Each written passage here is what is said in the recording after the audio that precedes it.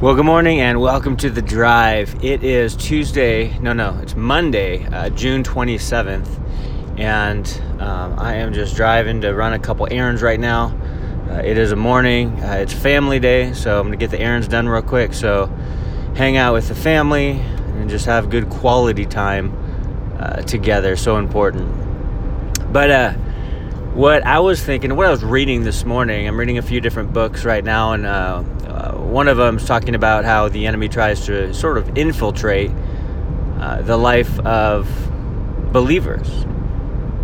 He tries to consume and plant thoughts and twist truth and all these things. He tries to get in there and break the faith apart, if you will. Break down what God has built up. That's what the enemy does, right?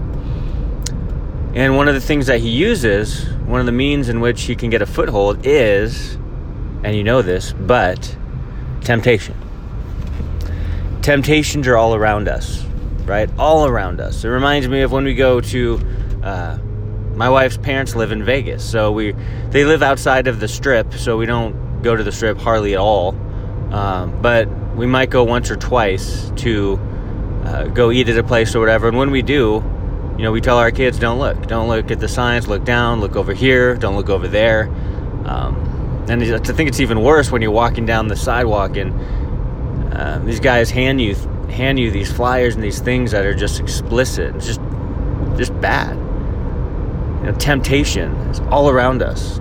It's in your pocket or your purse in the form of a smartphone, right? Temptation is everywhere, but the beautiful thing is that temptation is not sin, right? Just because you're tempted doesn't mean you have to feel guilty and condemn yourself. You're not in sin because you were tempted. It's just a matter of what you do when you are tempted. And one of the great verses, which I'll list here in the description, is the verse that talks about, basically Paul says, with the temptation, God makes a way of escape.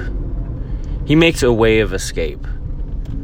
It doesn't say he might make a way of escape, or he possibly, if God's feeling generous, he'll give you a way out so you don't sin. But if he's mad at you, there's no escape. You're trapped. God doesn't say that, right? Now the enemy will give you lies like that. It reminds me of, when I got in my car accident, they had to do all these tests to make sure that my brain was fine, or at least somewhat normal, in accordance with how it should be. And I did have a severe concussion, horrible headache for a couple weeks, couldn't do much except for maybe read a little bit, but they had to do all these tests, right? They did EEG, which basically was they attached these nodes thing to my head, all over my head with this, this gel stuff. It was nasty. And they played all these sounds and this light was flashing and all that. I laid on a table when I did this, right? The last thing that they had to do before I was cleared to drive was an MRI, and I never got one of these before. I've seen them in movies. Me and my wife used to watch years ago. We used to watch the show House, so I'm familiar with what MRIs are. But there was this MRI. They laid me on the table, strapped me in, right? Put an IV in, and then started, she said, okay. And then she left and went into the other room behind the glass and pushed the button, whatever, pulled the lever, I don't know. But I started going into this tiny tube, right? And man, I was probably in there for, I don't even know, I'm guessing half an hour. And as I was in there, I was inwardly freaking out. I've never been claustrophobic. I've never worried. We were in Israel going through these tiny, skinny caves, walking through this, ankle deep water, and it was exciting. I loved it, right? I've never been claustrophobic in crowds or in small spaces, but this was different. I think it was too enclosed, and I just didn't know what to expect. I wasn't prepared.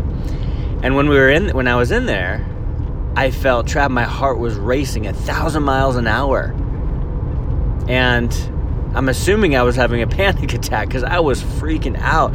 A few times, I was almost going to say, get me out of here, but I'm like, no, if I do that, I'll have to do it again some other day. So no, I need to get through this, right? But I had never felt so, like physically, I've never felt so trapped in my life.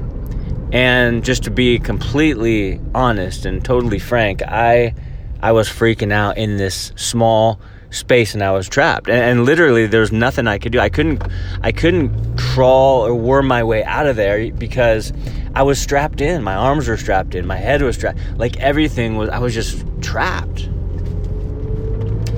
And so there was no way of escape in that place. And the only way that I could have gone out is to like yell and say, get me out of here. Because they wouldn't torture you. They wouldn't be like, no, stay in there. I don't care how you feel. No, they wouldn't have done that. They would have pushed the button, pulled the lever, whatever, and got me out of the machine.